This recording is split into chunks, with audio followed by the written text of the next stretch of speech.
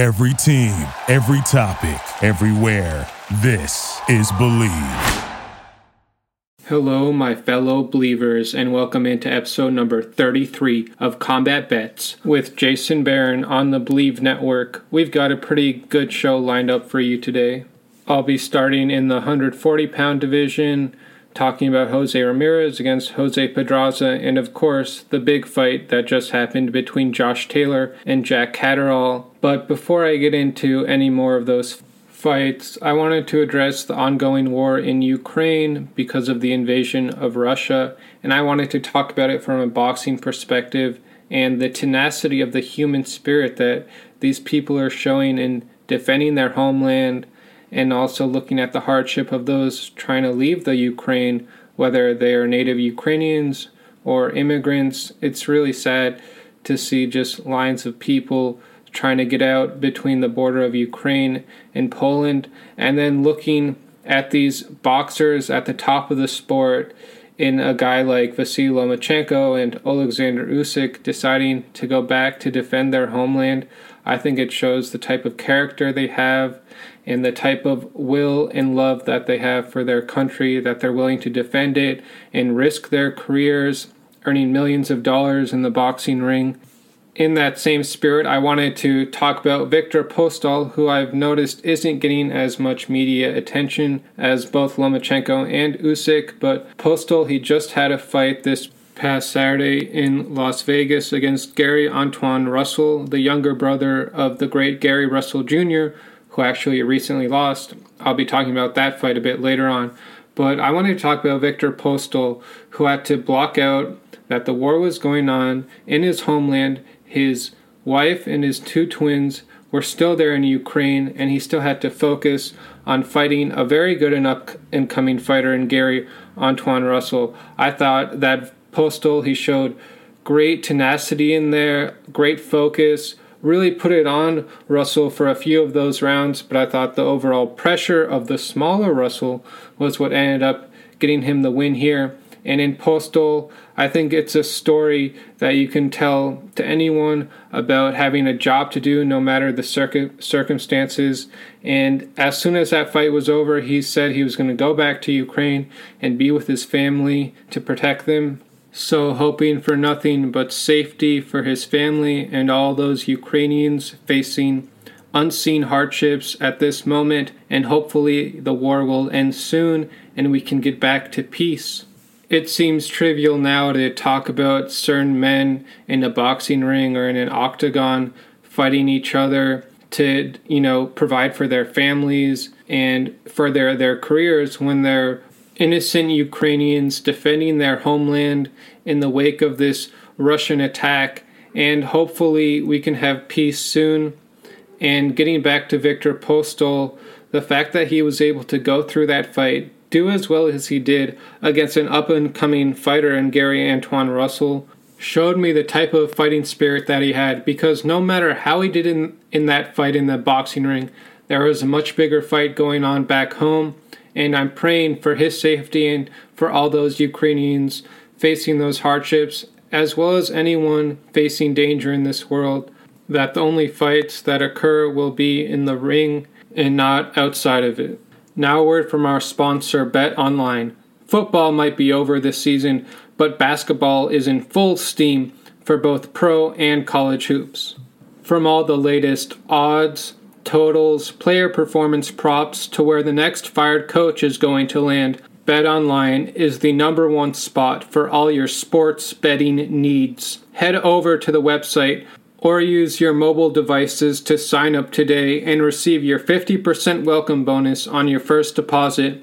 Just use our promo code BLEAV to get started. And it's not just basketball. BetOnline is your source for hockey, boxing, and UFC odds.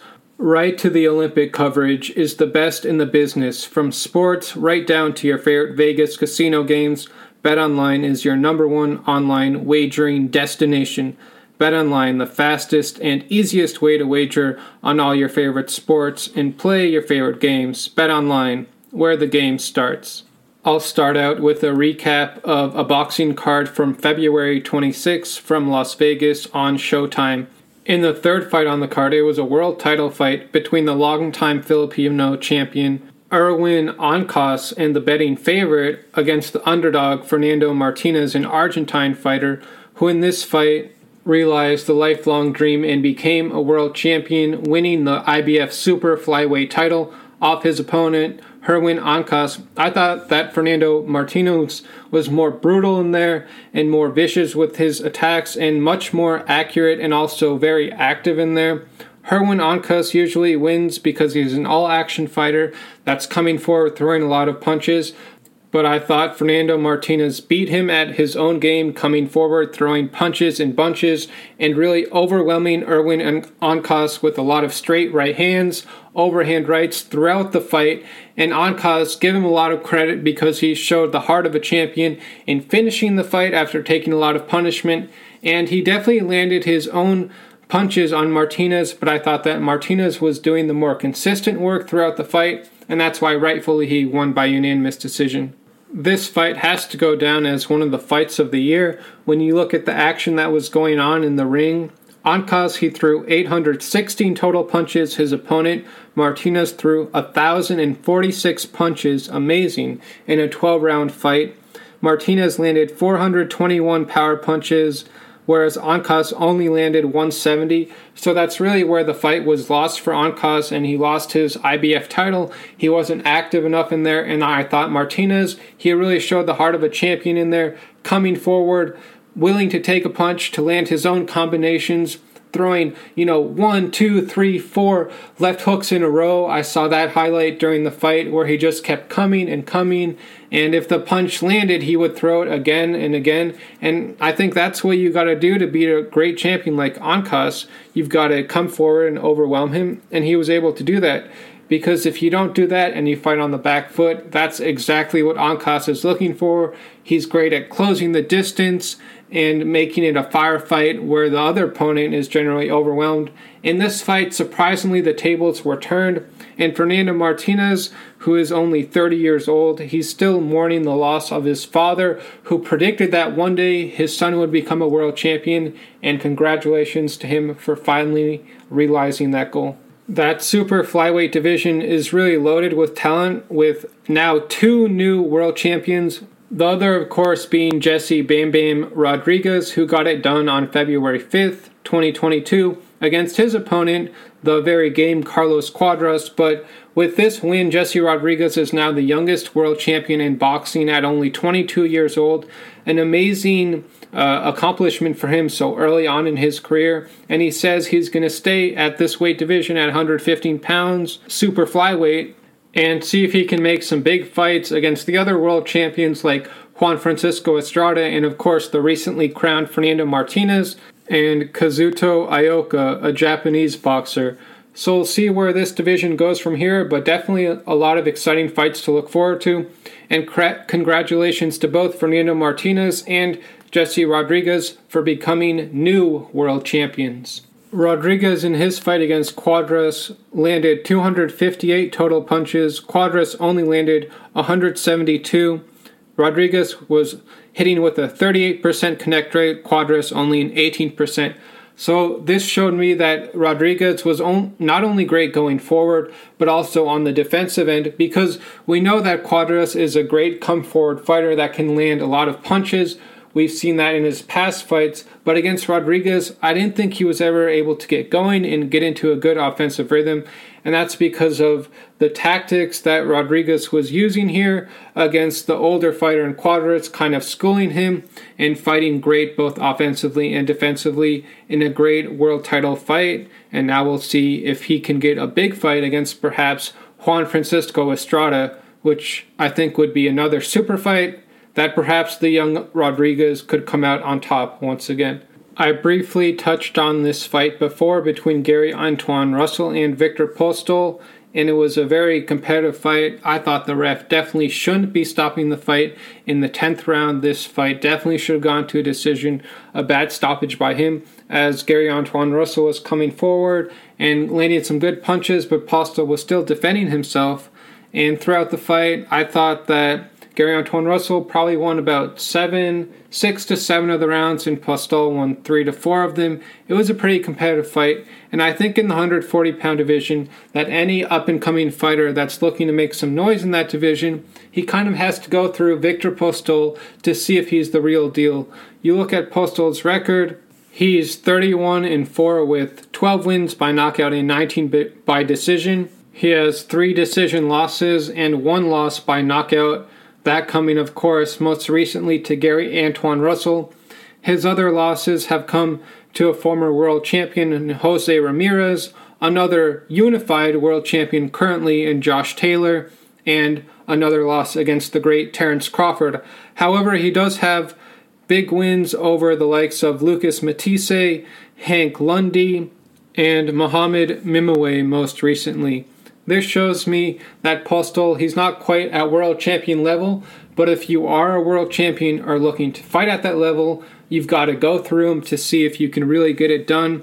And that just shows me with losses to only the cream of the crop in Gary Antoine Russell, Jose Ramirez, Josh Taylor, and Terence Crawford. Now, moving on from that fight, let's talk a little bit more about the 140-pound division, and of course, the big fight between Josh Taylor and Jack Catterall that happened this past Saturday in Glasgow, Scotland. Now, if this fight was anywhere else, I think Jack Catterall walks away as the undisputed 140-pound belt holder in the world. Unfortunately, this fight was in Glasgow, Scotland. Actually, quite fortunately for Josh Taylor, who I thought lost on the scorecards. He didn't come with enough effort or energy to get the job done. I thought Catterall did a beautiful job of boxing and making it very awkward for Josh Taylor to really get any of his punches off. When this was boxed at more of a distance, I thought Catterall was landing good 1-2s on Taylor, often catching Josh Taylor in between punches, really timing him very well, fighting the type of fight that he needed to execute in order to become a unified, undisputed world champion.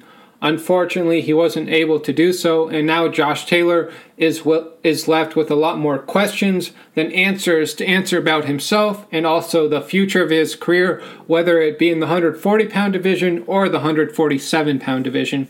We'll see if he moves up to welterweight or stays at 140. If I'm him, I still want to see him at 140 and see him continue to defend his belts before moving up to 147. While it was a bad night for Josh Taylor, it was a great night for Jack Catterall because he landed his punches with great accuracy, much more accurate than Josh Taylor. He even put him down, I think, in the 5th round with 2 straight downward lefts that put Taylor actually to the floor. And then we've also, unfortunately, got to talk about the referee because he took a point away from Jack Catterall when he pushed Taylor's head down when they were close in the clinch. And then he took a point away from Josh Taylor for punching Catterall after the bell, a very light tap. It wasn't a real punch. But either way, I don't think a point should have been taken from either fighter. But I guess justice is done because when you take a point from one guy, you've got to even it out and take a point from the other guy. So fortunately, his point deductions did not end up influencing the scoring in a very close competitive fight that I thought Jack Catterall deserved to walk away with the victory. Unfortunately, it was a split decision win for Josh Taylor. The eye test said that Jack Catterall won the fight. Now let's look at the numbers to even further illustrate why he deserved this win. Catterall threw 525 punches and he landed 120 of them. Josh Taylor, on the other hand, he only threw 306 and only landed 73 punches in a 12-round fight. This shows me that Catterall was fighting a great defensive game plan. When the fight was on the outside, he was hitting him with the 1-2s and largely outboxing him. When Josh Taylor was coming forward, he would clinch and not let him get any punches off by hugging. It wasn't the most fan-friendly fight, but I thought it was a brilliant use of tactics by the oncoming challenger in Jack Catterall. Moving on to more punch stats here, Catterall threw about twice as many jabs as Josh Taylor to keep him on the outside, and then power punches landed. Catterall threw 267, landing 81. Josh Taylor threw 179, landing only 57. So this shows me that Catterall landed more punches, was more effective, and landed the cleaner punches, even put Taylor down in one of the rounds. While Taylor was coming forward, putting some aggression on Jack Catterall. However, I did not think that aggression was all that effective. And as I said, Catterall landed the more effective punches, which is why he deserved to be an undisputed world champion. Josh Taylor now has to look inwardly at himself and figure out why he didn't come out with more force and more accurate punching in his home country of Scotland, fighting as the only undisputed Scotsman currently in the sport, why he didn't put the pressure on Catterall and force him out of there.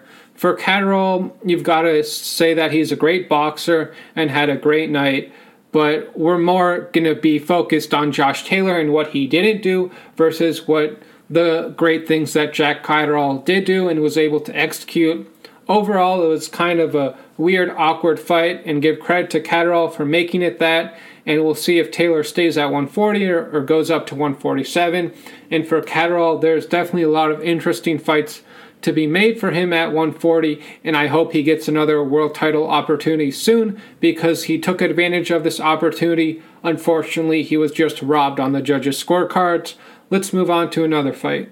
Coming up in a few hours on March 4th from Fresno, California on ESPN Plus. In the main event, we've got Jose Ramirez taking on Jose Pedraza, 12 rounds in the junior welterweight division. And of course, we know Jose Ramirez is coming off his big loss to Josh Taylor, who I just got finished talking about in his fight against Jack Catterall. So we'll see how Jose Ramirez comes back from his first career loss and if he's ready to, show that great will that he has as a fighter against the very skilled Jose Pedraza. The odds here, Jose Ramirez a big favorite at minus 575. Pedraza, the underdog, at plus 425. I like Ramirez here to get the win.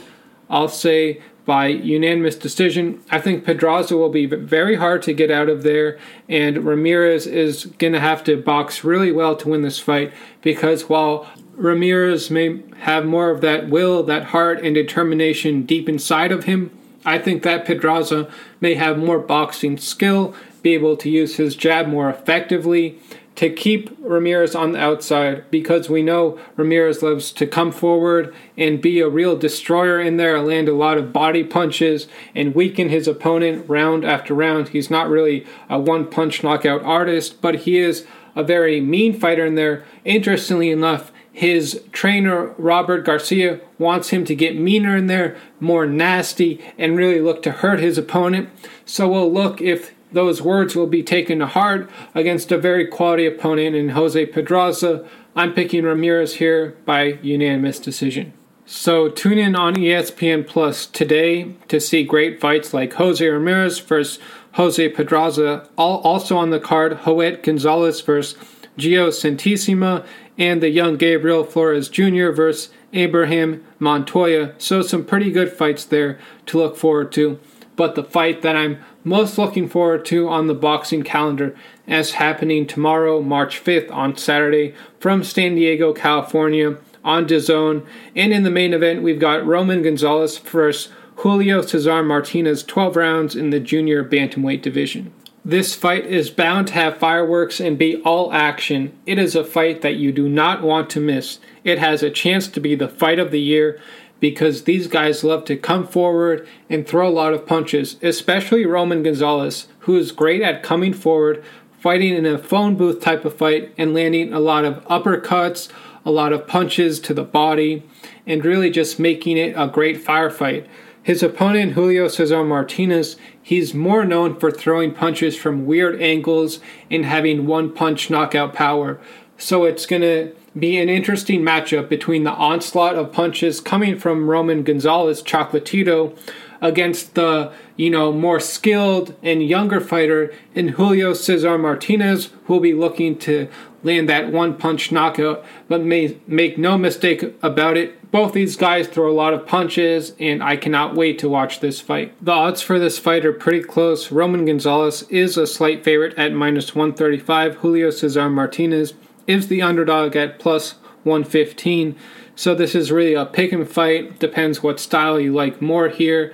I think this fight could go either way, but I think that the experience that Roman Gonzalez has and the more consistent approach to his offensive attack will end up paying dividends for him during this fight. I don't see it going the distance. I think Gonzalez can get a late stoppage, a 10th round stoppage, I'll say here. However, I wouldn't be surprised if Martinez manages to knock out Chocolatito. Like I said, this is going to be a very competitive and exciting fight, and I'm expecting it to potentially be the fight of the year. We know Julio Cesar Martinez likes to throw a lot of looping punches, but that also can leave him open to counters and getting hit with straight right hands.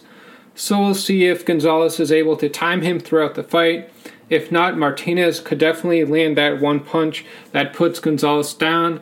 So I'm looking forward to an all-action brawl between two guys that love to come forward and really give the fans a great fight. We saw this when Gonzalez fought against Juan Francisco Estrada, so this fight should be no different. Julio Cesar Martinez is 27 years old, and his professional record is 18 wins, 1 loss, and 2 no contest, with 14 wins by knockout and 4 by decision. However, he has never fought a fighter at the caliber of Roman Gonzalez, so it'll be interesting how he does when he moves up in weight and in the skill level of his opponent and how he deals with those challenges. Roman Gonzalez is an older fighter. He's 34 years old. He's been through a lot of wars in the boxing ring. His record is 50-3. His losses have come to Julio Francisco Estrada and twice to Sarifsite Sor Rungvisai. So he only loses to the cream of the crop, and usually he's able to win his fights by overwhelming his opponent, having 41 wins by knockout and only 9 by decision. I expect that the forward pressure of Roman Gonzalez will be enough to eventually overcome the looping punches and the wild attacks of Julio Cesar Martinez. That's why I like Gonzalez by a late 10th round stoppage in an amazing fight. Now a word from our sponsor, NordVPN. What's more important than peace of mind? Nothing. And that's what NordVPN is here for, to give you peace of mind while you are online.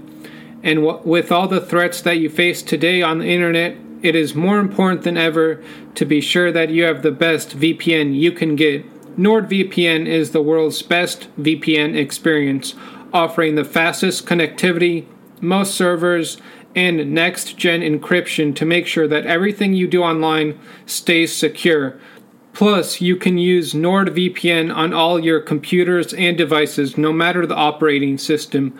With NordVPN's unlimited bandwidth, you never have to worry about a slow connection either, and plans start at under $4 per month. So grab your exclusive NordVPN deal by going to nordvpn.com/Bleav or use the code BLEAV, that's BLEAV, to get up to 70% off your NordVPN plan, plus 1 additional month for free. It's also risk-free with Nord's 30-day money-back guarantee. Now a word from Athletic Greens. Tons of people take multivitamins, but it's important to choose one that is top quality. With 1 delicious scoop of Athletic Greens, you're absorbing 75 high-quality vitamins, minerals, superfoods, probiotics, and adaptogens to start your day right. Their special blend of ingredients supports gut health, your nervous system, your immune system, energy, recovery, focus, and aging. It's also lifestyle friendly and fits a wide range of diets. There's only 1 gram of sugar and no chemicals or artificial anything. Reclaim your health and arm your immune system with convenient daily nutrition. It's just 1 scoop in a cup of water every day. That's it. To make it easy, Athletic Greens is going to give you a free 1-year supply of immune-supporting vitamin D and 5 free travel packs with your first purchase. All you have to do is visit athleticgreens.com/Bleav. That's BLEAV. Again, that's athleticgreens.com/Bleav. These statements have not been evaluated by the Food and Drug Administration. These products are not intended to diagnose, treat, cure, or prevent any disease. Athletic Greens, take ownership of your health. Now let's get back into some boxing recaps. I'll start with a big welterweight clash between Kell Brook and Amir Khan. This fight was back on February 19th from the AO Arena in Manchester, England, and Kell Brook ended up winning by a 6-round technical knockout over his fierce rival and longtime British opponent in Amir Khan. It was a matchup between two Brits in Kell Brook and Amir Khan, who is also of Pakistani descent. But they both represented Britain in the Olympics, and now they were finally getting a chance to go against each other. After years of talking about this fight, we finally got to see it play out, and Kell Brook was the more effective fighter in there, the more powerful guy, and landed the cleaner punches. And we've all known for a long time that Amir Khan has a bit of a glass chin, and he's capable of getting knocked out. Kell Brook took great advantage of that, had a great game plan of going in there, timing Amir Khan really well. Khan may have the faster hands, but he definitely didn't have the better punches in there. Kell Brook was able to land good 1-2s on him, stun him early on in the fight. You could see his legs get wobbly, and you knew it was just the beginning of the end for Amir Khan, and that's indeed what happened when Kell Brook was able to get the finish in the 6th round. This was a very long layoff for Amir Khan, who came into this fight having not fought since July 12th of 2019, so a little less than 3 years out of the ring, and previous to that he got knocked out by Terence Crawford, also in the 6th round. So looking at Amir Khan's record, he has 34 wins and 6 losses.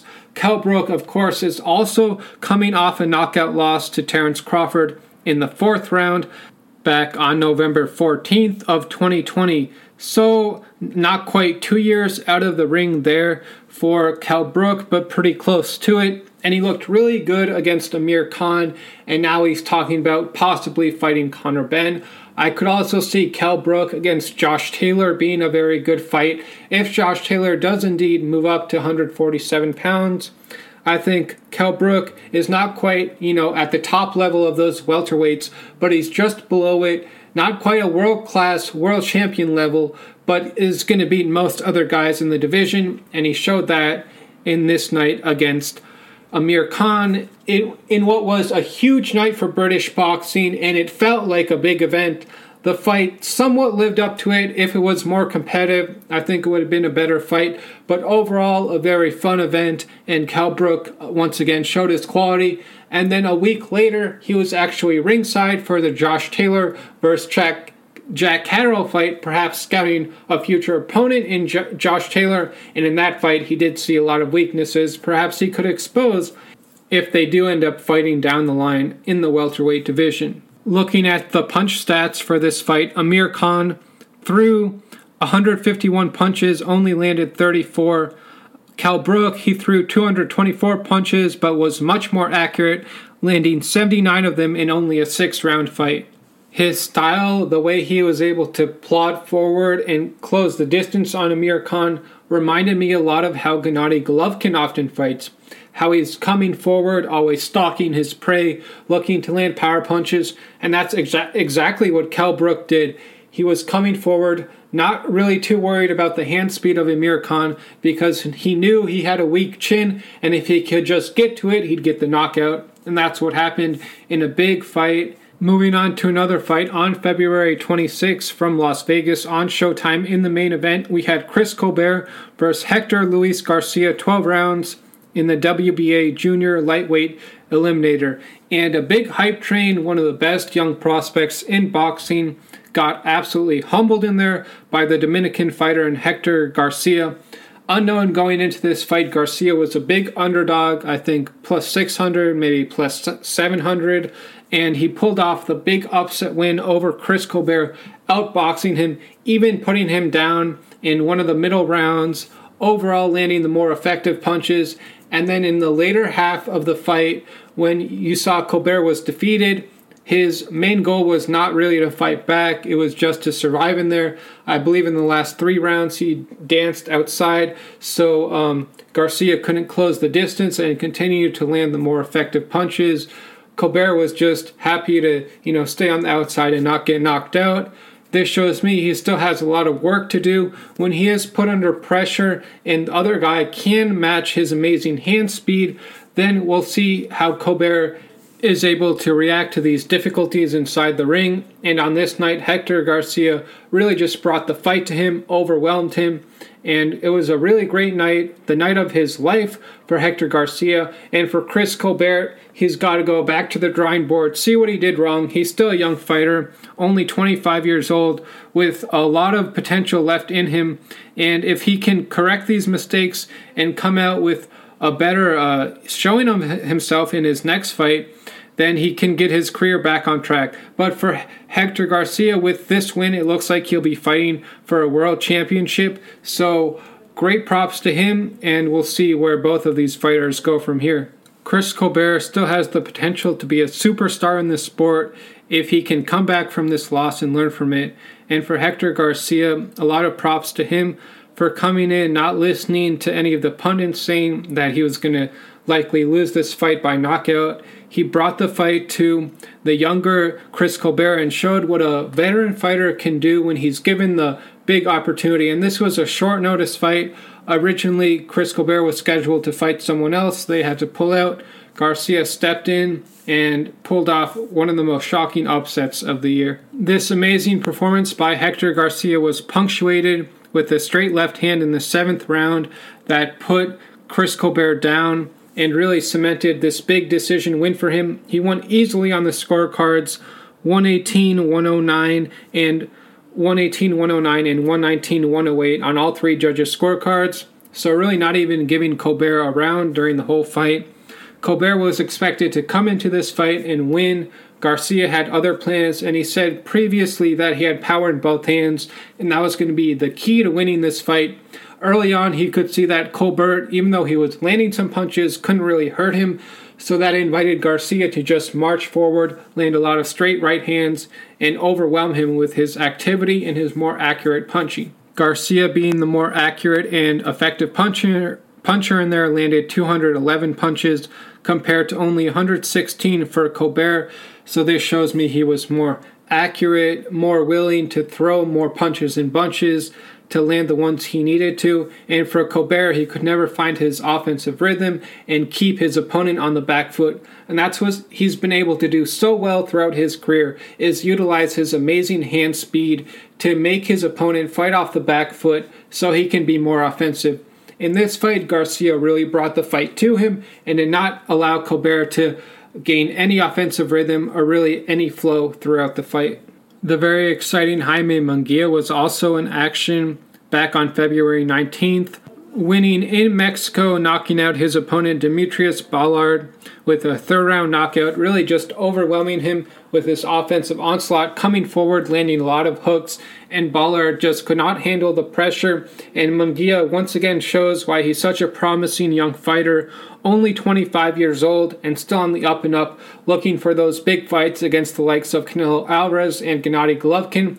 We'll see who he gets matched up with next, but he's one of the most promising young fighters in the sport with 39 wins, 31 by knockout, and 8 by decision, coming off a pretty tough unanimous decision win over Gabriel Rosado. He gets back on the right track with a big knockout win over Demetrius Ballard in his home country of Mexico. A great win for him, and I can't wait to see Munguia fight again. Speaking of Canelo Alvarez and Gennady Golovkin, they both have their next fights lined up. Canelo Alvarez will be fighting Dimitri Bivol sometime in May, and then of course Gennady Golovkin will be fighting in April, I believe, against Ryoto Murata, a fight that was originally scheduled for a few months ago but got postponed due to COVID restrictions.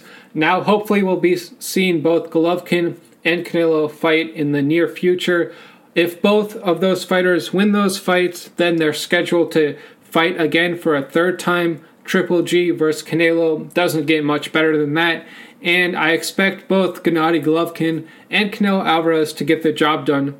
Now I'm going to start with talking about Alvarez against Bivol, just briefly previewing it before we get, closer and closer to the fight. I'll go more in depth with that fight. But I think Bivol is the best boxer that Alvarez has faced in his career since he fought Floyd Mayweather all those years ago, when Canelo Alvarez was a much younger and not experienced as a fighter as he is now. Whereas Dimitri Bivol, he's kind of been doing the same thing to his opponents, keeping them at bay with his long jab, and then he's got that power right hand, so his opponents are very wary and staying on the outside. Against a fighter like Canelo Alvarez, Alvarez likes to get on the inside and land hooks to the body. That's how he takes advantage of his taller opponents. It's going to be a very good fight. And moving on to Murata versus Golovkin. Murata is a very accomplished Japanese champion, moving up in skill level of opponent when he takes on Golovkin. It should be a close competitive fight. I could see Golovkin losing.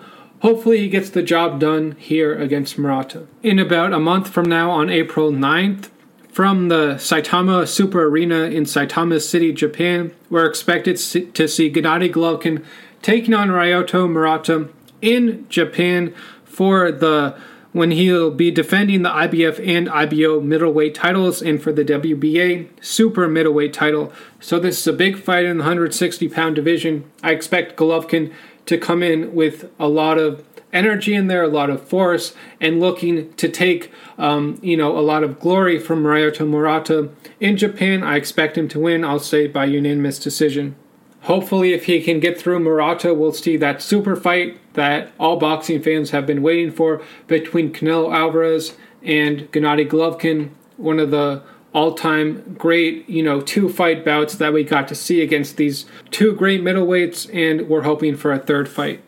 Golovkin is already 39 years old. By the time he fights Canelo Alvarez, he'll likely be 40 years old.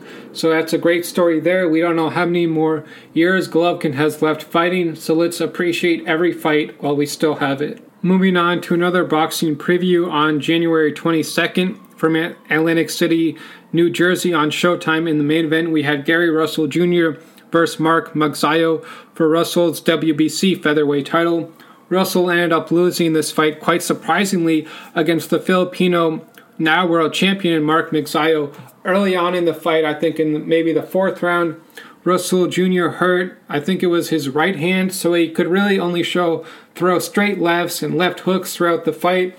And even boxing really with just one hand, he did a great job of surviving and landing some pretty good punches in there against Mark Magsayo. Ultimately, this physical injury was just too much for Gary Russell to overcome, and Magsayo, quite surprisingly, became world champion. This was a close fight, won by majority decision from Magsayo. The judges' scorecards were 114-114, the other two 115-113, in favor of Magsayo. Throughout the fight, Magsayo was able to land the more effective body punches, and even when Russell wasn't compromised, it was still a very competitive fight, and Magsayo was showing great durability in there, able to get on the inside and land a lot of body punches. And I said, I believe midway through the third or fourth round, Russell's right arm started hurting, and he was really relegated to fighting with mostly just his left hand. And even then, it was still a competitive fight that Magsayo barely won on the scorecards. Looking at the total punches landed, Magsayo landed 150 total punches. Russell only landed 69, so he was the more effective guy in there. And defensively, he was able to fight really well, staying out of the range of the smaller Russell, who has shorter arms, and used his boxing ability. And like I said, get a lot of good body punches in there to control most of the rounds. As the world champion going into that fight, Russell looks like he's going to be exercising his rematch clause, so we should see Magsayo and Russell fight once again. Moving on to a cruiserweight fight that happened on February 27th from the O2 Arena in London, England. Lawrence Okolie was able to retain his WBO cruiserweight title over Michael Cieslak by unanimous decision over 12 rounds. Throughout the fight, you could see that Cieslak was just trying to survive in there, not really trying to go for the knockout against Okolie, because Okolie has that big right hand that he's knocked out so many opponents with. His record is 18-0 with 14 wins by knockout and 4 by decision.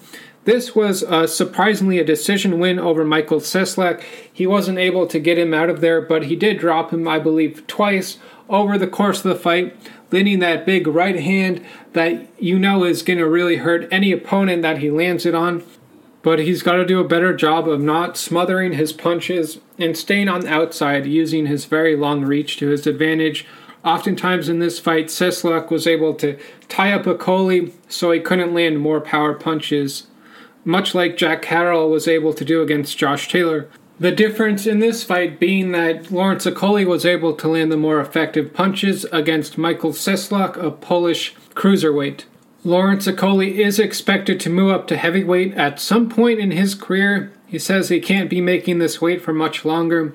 He stands at 6'5" with an 82.5-inch reach and is 29 years old. So really at any distance, it's going to be hard for his opponent to reach him because of that long reach and also his one-punch knockout power. While he didn't land that knockout in this fight, he still looked like the more quality fighter in there. And Cieslak, he was able to do some good inside punching, but a majority of this fight was either fought on the outside or inside when they were clinching and not really getting any punches off against each other. A big unification bout that is being discussed in that cruiserweight division would be the Latvian fighter Marius Briedis taking on the British cruiserweight in Lawrence Okolie. I think that is a great fight between Briedis and Okolie, and it has the potential to be a huge cruiserweight fight down the line.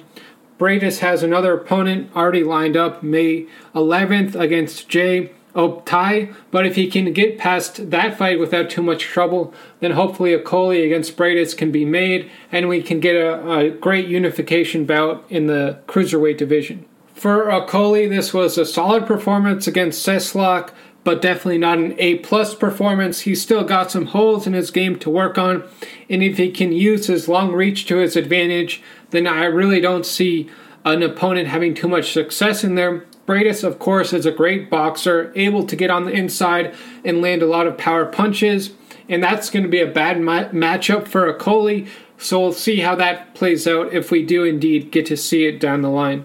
Briedis was actually ringside for this fight with Lawrence Okolie against Michael Cieslak, wearing a Mario costume for some reason, and he came into the ring after the fight. They had, a little talk back and forth, so it's likely that this fight will be happening sometime in the future. My last boxing recap happened on February 5th from the Michelob Ultra Arena in Paradise, Nevada, and that was a pay-per-view fight on Fox between Keith Thurman and Mario Barrios in the welterweight division.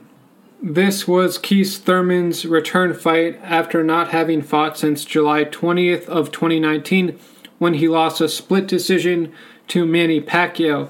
Now going into this fight against Mario Barrios, I thought he looked really strong in there, really forceful, definitely landing the more powerful punches. Already in round 3, you could see Barrios' nose was already busted up and bloody. By the end of the fight, it just got worse for Barrios. Thurman was able to land a lot more effective power punches, and he's a really good boxer, and when he's able to get on the front foot and control the action, he's nearly unbeatable, and that's what happened against Barrios. Barrios was never able to push Thurman back and stop the on-forward pressure that he was putting on Barrios. As a result, he easily won on the judges' scorecards, 117-111, the other two, 118-110. Thurman landed 181 total punches. Barrios only landed 105. Thurman landed 135 power punches, whereas Barrios only landed 82. Thurman was able to land 48% of his power punches. Barrios only landed 35% of his power punches. So when you're getting it done landing almost 50% of your power punches, you're really going to be putting a lot of pressure on your opponent. And that's indeed what Thurman was able to do here against Barrios in a fight that he needed to look really good in, and I thought he did, in order to set up those bigger fights against the likes of perhaps a Terence Crawford or an Errol Spence Jr. or your Dennis Ugas. We'll see where their welterweight division goes from here, but it's definitely great to see a great welterweight like Keith Thurman come back into the sport after, of course, Sean Porter retired following his loss to Terence Crawford. Now we have Keith Thurman coming back and looking like a real player in that welterweight division, maybe even a future opponent for a world champion. We'll see how it all shakes out. To conclude this episode, I'm going to get into some MMA topics, preview some fights coming up, and also recap some past fights. So in that spirit, let's go ahead and start with UFC 270, Ngannou vs. Gane, and that was back on January 22nd from the Honda Center in Anaheim, California. And in the co-main event, we had a rematch, a flyweight title fight, the third time these two guys were going to fight against each other. And that's, of course, between Brandon Moreno, the former Mexican champion, and against Deiveson Figueiredo, his Brazilian rival. Figueiredo ended up getting the decision here, unanimous decision, 48-47 on all three judges' scorecards in a very close and competitive fight. A great fight between two warriors. Figueiredo, I thought, landed the more effective power punches. Brandon Moreno was more effective, landing a majority of his shots, but they just weren't as powerful, but I thought he did the more consistent work in there. Figueiredo, on the other hand, was able to put Moreno down a few times and showed the real heart of a champion, coming back from a tough, loss to Moreno the last time out and showing the champion that he is. The main difference in this fight was that Figueiredo landed 3 knockdowns on Moreno. Moreno landed 0 against Figueiredo, so was not able to put him down. And then also the ground control time. Figueiredo was 2 of 11 on his takedown attempts with 2 minutes and 18 seconds of ground control time. Moreno only 1 of 2 on his takedown attempts for only 46 seconds of ground control time. So that little bit of advantage that Figueiredo had on the mat, combined with the ability to put him down on the feet, was why he was able to get a very close decision win here and get his title back. Figueiredo landed 95 total strikes, Moreno landed 106 total strikes in a very close striking battle, but as I said, Figueiredo definitely landed the more telling blows on Moreno, and that's why he ended up getting this big decision win. Moving on to the main event, a heavyweight title fight between the current champion Francis Ngannou and the interim former champion in Cyril Gane. And Ngannou ended up winning by unanimous decision 49-46 and 48-47, 48-47 on all three judges' scorecards. This was a very close fight, but surprisingly, this fight was won by the wrestling of Ngannou and not by his striking. We also have to keep in mind that Ngannou came into this fight battling some knee injuries, so this clearly wasn't 100% Ngannou. He was somewhat compromised, but he was still able to get the win. And a lot of people predicted that Gane would be able to take the title off Ngannou because he had the more effective striking, and we also know that his stand-up defense is amazing. He really doesn't get hit that much because he's able to move in and out of range very effectively. And after the first round, it looked like Gane was going to cruise to a decision win over Ngannou, outlanding him on the feet and being the more effective striker, and also eluding the forward pressure and offense that Ngannou was trying to put on him with his own strikes. But then things changed. Once Ngannou landed that first takedown, you could see the tenor of the fight suddenly flip and the momentum go into the favor of Ngannou, who was able to take Gane down over the course of the fight again and again and really control him on the ground, and showed a new layer in his fighting arsenal, that he's not only this great knockout artist that we know Ngannou to be, he's also a very capable grappler that can win in that fashion when needed against a very skilled striker in Gane, who is really able to put Ngannou on the back foot and not allow him to gain any offensive striking momentum. So it was really about Ngannou timing those takedowns well and controlling Gane on the ground, which is why he got this big decision win to retain his heavyweight title. Let's take a look at this fight stats here in a very close competitive fight. Gane landed 79 total strikes, and Ngannou only landed 71, so pretty close numbers there. And then this is really where the fight was won and lost. Ngannou had 8 minutes and 29 seconds of ground control time and was 4 of 5 on his takedown attempts. Gane only had 2 minutes and 51 seconds of ground control time, only 1 of 3 on his takedown attempts. With the contract dispute going on with Francis Ngannou, we're not too sure if we'll see him back in the UFC. and he might even be pursuing a boxing fight against Tyson Fury. We'll see if that fight happens next year. So the future of Ngannou really is up in the air, but this was a crucial win for him against a very worthy challenger in Ciryl Gane, who had been through everyone, knocking out Derek Lewis in his most previous fight, heading into this fight against Ngannou. Hopefully we see Ngannou back in the UFC in not too long and defending his heavyweight title once again. Moving on to UFC 271, Adesanya vs. Whitaker 2, from the Toyota Center in Houston, Texas, back on February 12th. The third fight on the card featured a big middleweight fight between Jared Cannonier and Derek Brunson. Cannonier ended up winning by second round knockout with elbows. He landed some big right hands on Brunson that put him down and followed up with some vicious elbows on the ground to end the fight. And early on it looked like Brunson was going to get a win here, nearly submitting him at the end of the first round after taking him down and landing some good ground and pound on Cannonier. Give credit to Cannonier for coming back in that second round, showing the superior stand-up ability when he stunned Brunson, and soon after that he was able to get him down and land some elbows to end the fight. With this big win, it looks like Cannonier could be taking on Adesanya next. Looking at the fight stats here, Cannonier landed 61 total strikes, Brunson landed 48, and he had 2 minutes and 38 seconds of ground control time. Was 3 of 13 on his takedown attempts. So his strategy was clear. Take down Cannonier and make this a wrestling match instead of a stand-up battle. Cannonier was able to impose his will and land some good power punches in the second round, which led to the end of the fight. And Brunson, early on in the fight in that first round, he had 2 minutes and 38 seconds of ground control time, largely controlling that first round. The momentum then switched to Cannonier, and he was able to get a big knockout win at the end of the second round, in what was quite the fight, because at first he thought Brunson was going to get it done with a submission in the first round, and then all of a sudden you could see the tide changing as Cannonier was able to land more and more punches and also withstand the takedown attempts by Brunson. Cannonier is known for his knockout power, and he showed it once again against a very worthy challenger in Derek Brunson in a fight that really could have gone either way.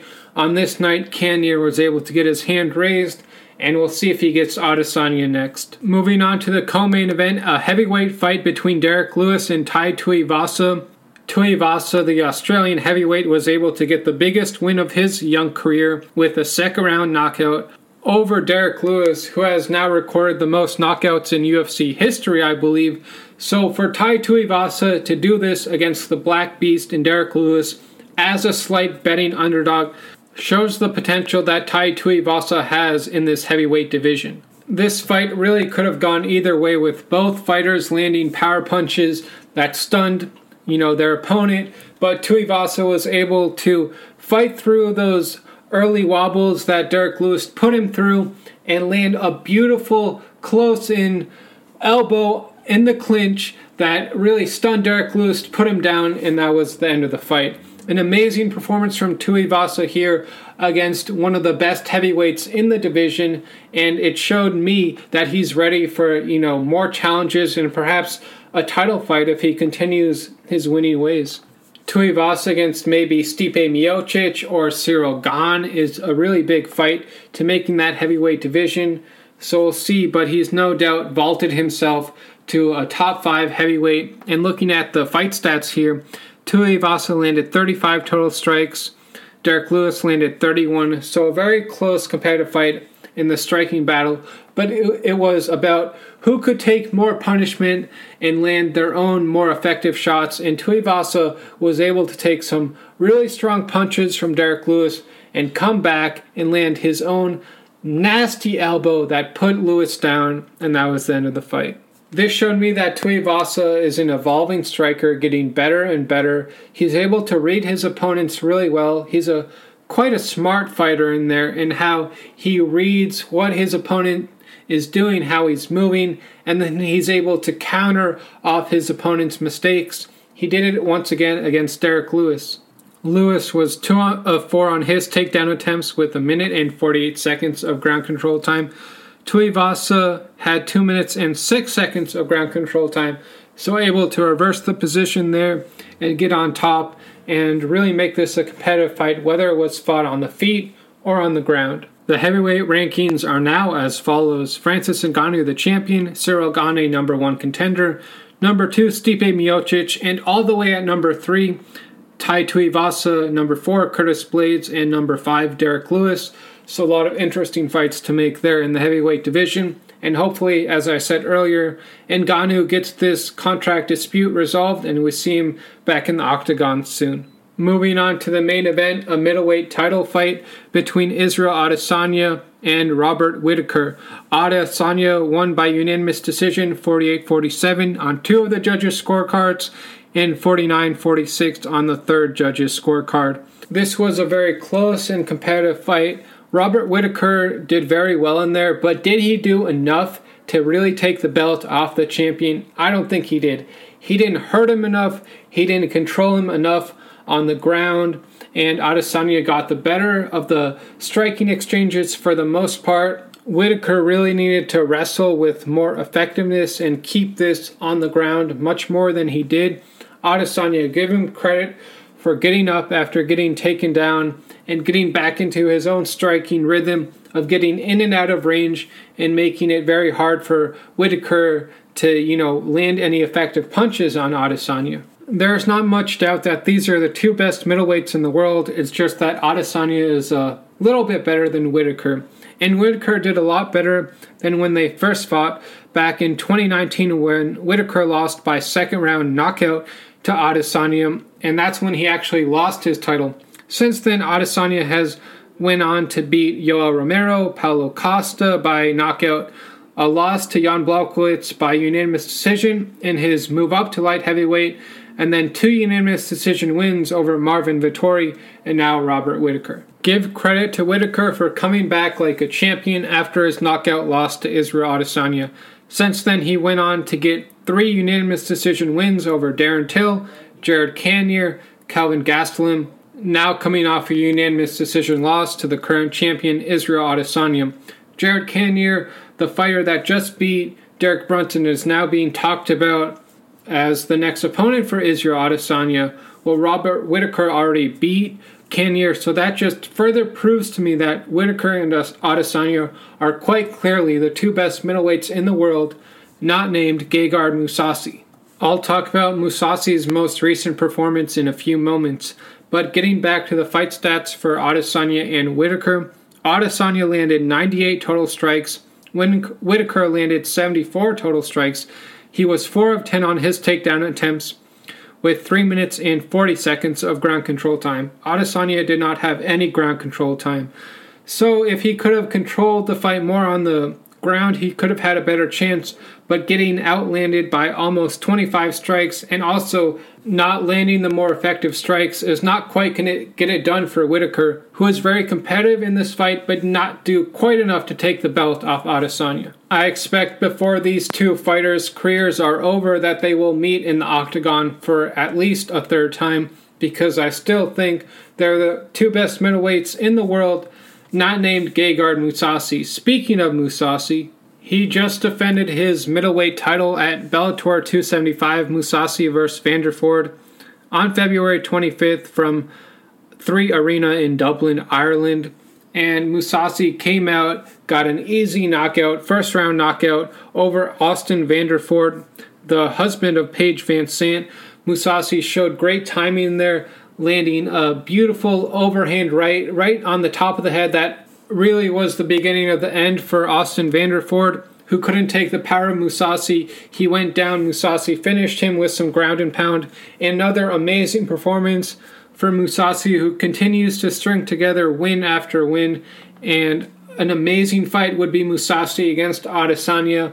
I don't think it'll ever happen because Mousasi's the champion in Bellator and Adesanya is, of course, the champion in the UFC. But that would be a super fight to make in that middleweight division. Mousasi last fought in the UFC in 2017. Since moving to Bellator, he's only lost 1 fight to Rafael Lovato Jr. by a majority decision.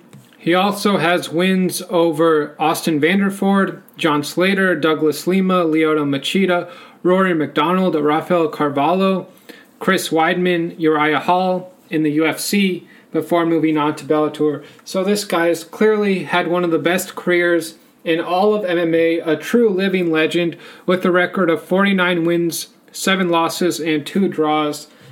And I am just going to continue to dream about the fight between Adesanya and Mousasi because I know we will likely never see it. But if I was picking this theoretical fight, I would actually pick Mousasi to get the win over Adesanya, much in the same fashion as Jan Blachowicz beat Adesanya when they fought. Both Adesanya and Mousasi will continue to rule the middleweight division, and I can't wait to see their next fights. Moving on to another fight recap on February 26th from the UFC Apex in Las Vegas, Nevada. In the main event, we had a catchweight fight in the lightweight division between Islam Makhachev and Bobby Green. Originally, Makhachev was scheduled to take on Beneil Dariush. Dariush had to pull out because of an injury, and Bobby Green stepped in on short notice to face Islam Makhachev, who many consider to be the future champion of the lightweight division. The protege of Khabib Nurmagomedov, he's really molding him in his own style. Makhachev has great stand-up as well as a great takedown game, and he looks like a future champion, continuing his dominance against Bobby Green, landing 30 total strikes. Green only landed 11. Makhachev had a minute and 57 seconds of ground control time, and he was able to get the win here by turning Bobby Green over to his stomach and landing ground and pound on his head as the fight was mercilessly stopped at 3 minutes and 23 seconds of round number 1. Another dominating performance from Makhachev, who is now calling out Beneil Dariush, saying that's the next fight he wants because they were scheduled to fight, and hopefully they can make that fight happen. If Makhachev gets past Dariush, expect the fight after that to be his title fight against either Charles Oliveira or Justin Gaethje. The winner of that fight should be taking on Islam Makhachev for the lightweight title.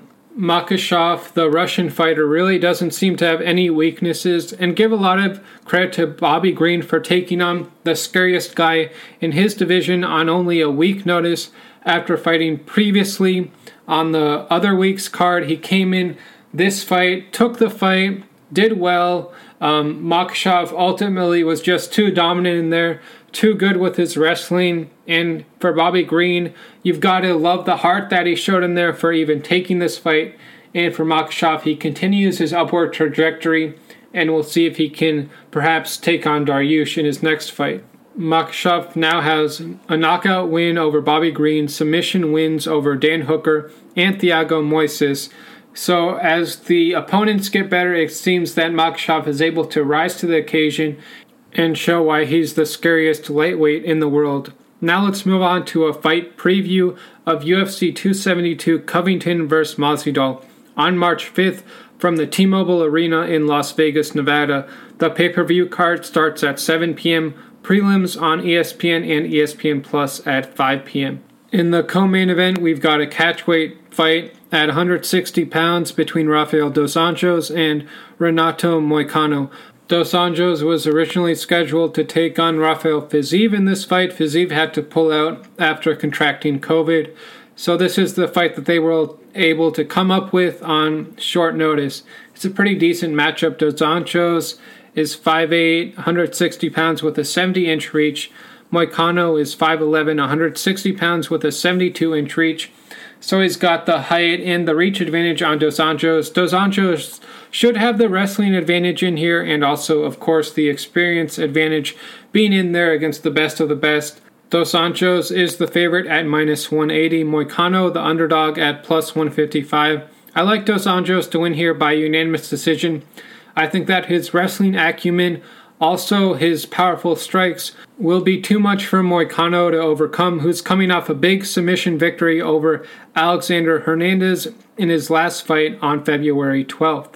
So a quick turnaround for Moicano, taking on a very tough opponent in Rafael Dos Anjos.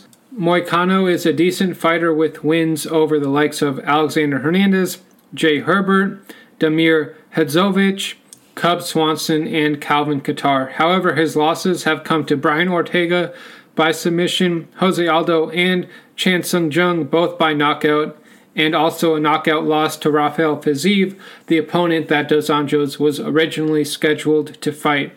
So this should be a very interesting matchup. Both of these guys have strong ground games, but I like Anjos in terms of his strength, his wrestling ability, and also how he can put together strikes either with kicking or punching that could really overwhelm the taller Moicano. I expect Dos Anjos to get the win here by unanimous decision. It's a big fight between two really good Brazilian fighters that could go either way. I just like Dos Anjos here. Dos Anjos looked really good in his last fight when he got a big win over Paul Felder by split decision. It was a close fight, but ultimately Dos Anjos, his wrestling combined with his striking and ground and pound was enough to get the win over Paul Felder. Previous to that, he had two unanimous decision losses to Michael Chiesa and Leon Edwards. Moving on to the main event at welterweight at 170 pounds between Colby Covington and Jorge Masvidal. Covington is the big favorite at minus 330. Masvidal the underdog at plus 260. They're both 5'11", 170 pounds. Covington with a 72-inch reach, Masvidal with a 74-inch reach. Masvidal is 37 years old. Covington is 34 years old. Masvidal has a record of 35-15. Covington a record of 16-3. Covington beat Rafael Dos Anjos by unanimous decision. Also Robbie Lawler by unanimous decision. Then got knocked out by Kamaru Usman in his title fight in the 5th round. Followed that up with a knockout win over Tyron Woodley. And now in his most recent fight, a unanimous decision loss to Kamaru Usman in a close and competitive fight, but ultimately Usman was able to get the better of him in terms of the striking and the grappling, which is why Covington remains runner-up in that welterweight division. He's taking on his longtime friend turned enemy now in Jorge Masvidal, who's been through everyone really in his fight career. He has a record of 35 wins and 15 losses, and he's coming off a knockout loss to Kamaru Usman in his last fight. Previous to that, he lost to Usman by unanimous decision, and in his other 3 fights, he knocked out Darren Till and Ben Askren, and also he stopped Nate Diaz. So clearly, Masvidal always comes to fight. Both of these fighters have had their crack at Kamaru Usman. Neither of them was able to defeat him, but definitely the more competitive fight was the one between Covington and Usman, not the one between Masvidal and Usman. In their first fight, Usman took down Masvidal again and again in a pretty boring unanimous decision win for him. In their next fight, Usman was able to knock out Masvidal with a picture-perfect straight right hand that really blew the sweat off Masvidal's face. It was really like seeing a knockout in a movie. It was that type of vicious knockout that Usman got on Masvidal. Now, coming off that knockout loss, we're going to see how he looks going in there against probably the second best guy in the division in Colby Covington. I'm expecting this to be largely a grappling match that Covington is able to beat Masvidal in. Masvidal, he should have some advantage in the striking and in the stand-up game, but if Covington is able to take down Masvidal over and over the course of this fight, then it will go in his favor, and I'm expecting Covington to win by unanimous decision. I think his cardio, his ability to get takedowns and control the match on the ground, combined with a pretty decent boxing acumen, will be enough to get the win here over Jorge Masvidal. Masvidal is definitely capable of landing that one-punch knockout on Covington. The problem is that Covington is very good at getting in and out of range and surviving and, winning these tough fights like he did against Tyron Woodley and like he nearly did against Kamaru Usman. This could turn out to be a pretty boring fight if Covington is able to just take down Masvidal again and again and control the fight that way. But if this fight stays standing, it could get very interesting and Masvidal could even knock out Covington. I don't see that happening, so I'm picking Covington here to get the win by unanimous decision. That will conclude episode number 33 of Combat Bets with Jason Barron on the Believe Network, presented by betonline.ag. Thank you so much for listening. Enjoy the weekend and all the great fights. UFC 272, Covington vs. Masvidal, Also, an amazing fight between Julio Cesar Martinez and Roman Chocolatito Gonzalez that absolutely cannot be missed. It's the fight I'm most looking forward to. And of course, also Jose Ramirez versus Jose Pedraza in action as well. A lot of great fights to look forward to this month. Also, of course, in April and May with both Gennady Golovkin and, of course, Canelo Alvarez in action as well.